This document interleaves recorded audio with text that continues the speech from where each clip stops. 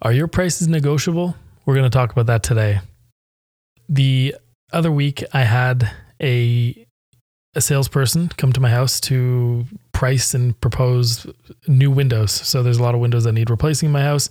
And he came and sized up everything. And then basically his process was, we'll sit down at the table. I'll educate you a little bit.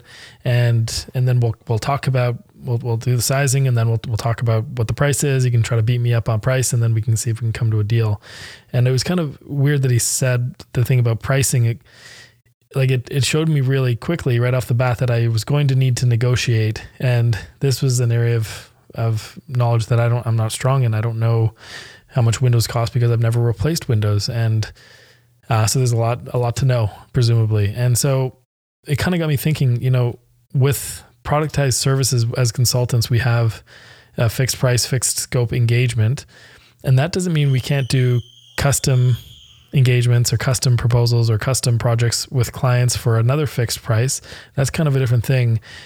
However, you don't want your prices to be negotiable. At least definitely you don't want your prices to be negotiable. I've in the past made concessions sometimes on price, and only for cases where I was running a beta program and I knew I wanted to provide a lower price than my eventual high ticket price. And that's really the only exception. But in general, you don't want your prices to feel like they're malleable. And a lot of clients will pick around the edges. I've had clients in the past say, hey, I noticed you proposed this in US dollars. They were a US company, by the way. But you propose this in US dollars. Is there any way we can do this in Canadian dollars? And essentially that means a 27% discount. And I said, well, I could put it into Canadian dollars. I would just have to add the 30 or whatever percent to make up for it. And it was kind of like, there are a lot of clients, especially in certain industries, ones like real estate and a lot of others, where negotiating is sort of part of the practice of running a business. And I get it. And I don't fault people for trying to negotiate with you. But I think what you want to do with your clients during the sales process is show them that you're already a fiduciary, that you're already acting in their best interest, and that your prices aren't negotiable because you're not making up your prices. You are pricing an outcome and basing it on the value of that outcome, an objective that you're going to help them accomplish. And it's not about picking a price and then meeting somewhere in the middle, because that means you didn't price it right in the first place. So unless you're intentionally bringing your prices down to try something, in which case try to do that in advance, don't do that during the sales conversation. But there has to be a discussion around price, and there has to be a discussion around outcomes. But it can't feel like this is a negotiating situation. And in fact, it has to be, no, that's the price. And I've designed it in such a way that this will allow me to do it right, to accomplish the outcome you're looking to accomplish. And this is the price for that. Especially because as a fiduciary, just the same way, I would be grasping at straws, trying to make up a new price for my windows. And also, for example, I'm looking into buying a new bike, and I'm talking to people.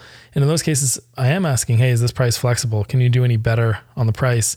But I also don't know all the little nuances of how I should negotiate for the price reduction of these bikes. So I'm kind of throwing it out there to sort of see what happens.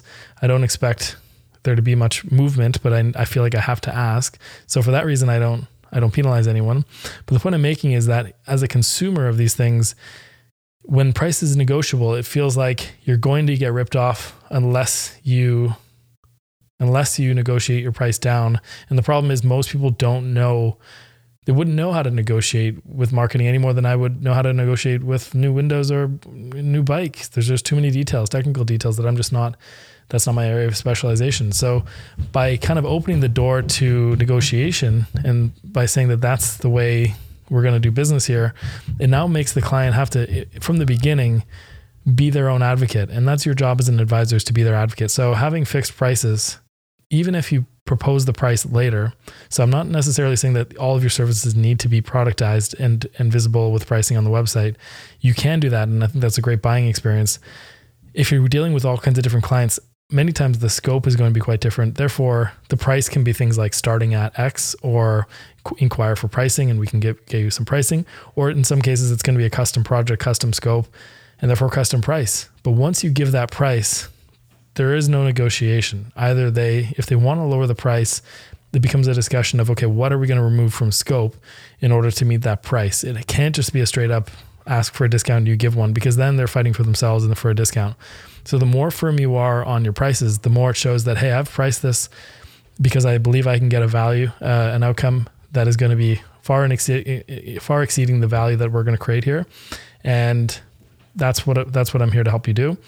And it's not that I'm going to just kind of gouge you, and I'm not going to reduce my prices based on you asking, because that it just invites this level of across the table kind of feeling where an advisor is really, if you should feel like you're on their side, that you're advocating for them and their interests. So having a fixed price and knowing that it's good and it's honest and it's fair according to the value you're going to help them create, whether that's monetary or otherwise. And there's my son in the background making some great noises. But as long as that's the case, then you're going to be in good shape. But yeah, so I just wanted to kind of leave it there. You know, with agencies, when you're selling done for you execution services, a lot of times it feels like you're across the aisle from them, because you're selling services, you're pitching things, and they have to kind of push back and vet, and they have to kind of fend for themselves. And that's one of the reasons I like advisor work, because from the beginning, from when you start the sales process, right straight through to when you run the engagement, you're able to be on their side. And that's a little bit of a different feeling. And that's why I always say the advisor model feels different as the person who's purchasing it, as well as the person who's delivering it. Maybe you're considering doing advisory services, you haven't done it yet. So you establish that early, and you advocate for the client, as Zig Ziglar says, being a co-buyer for the client, helping them buy in a way that is aligned with their interests. So from the minute you talk to someone straight through to how you execute, it's always about, how do I act in your best interest, and only work with you if I can get an outcome of a certain value, and only price according to that value. That's what our fiduciary responsibility is.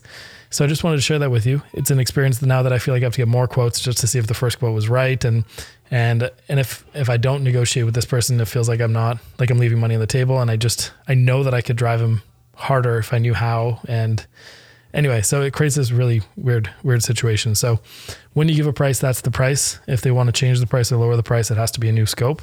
And you don't discount without changing scope. But that's the way you honor your fiduciary responsibilities, looking out for their best interest. Hope that helps. I'll talk to you again next week, and bye for now.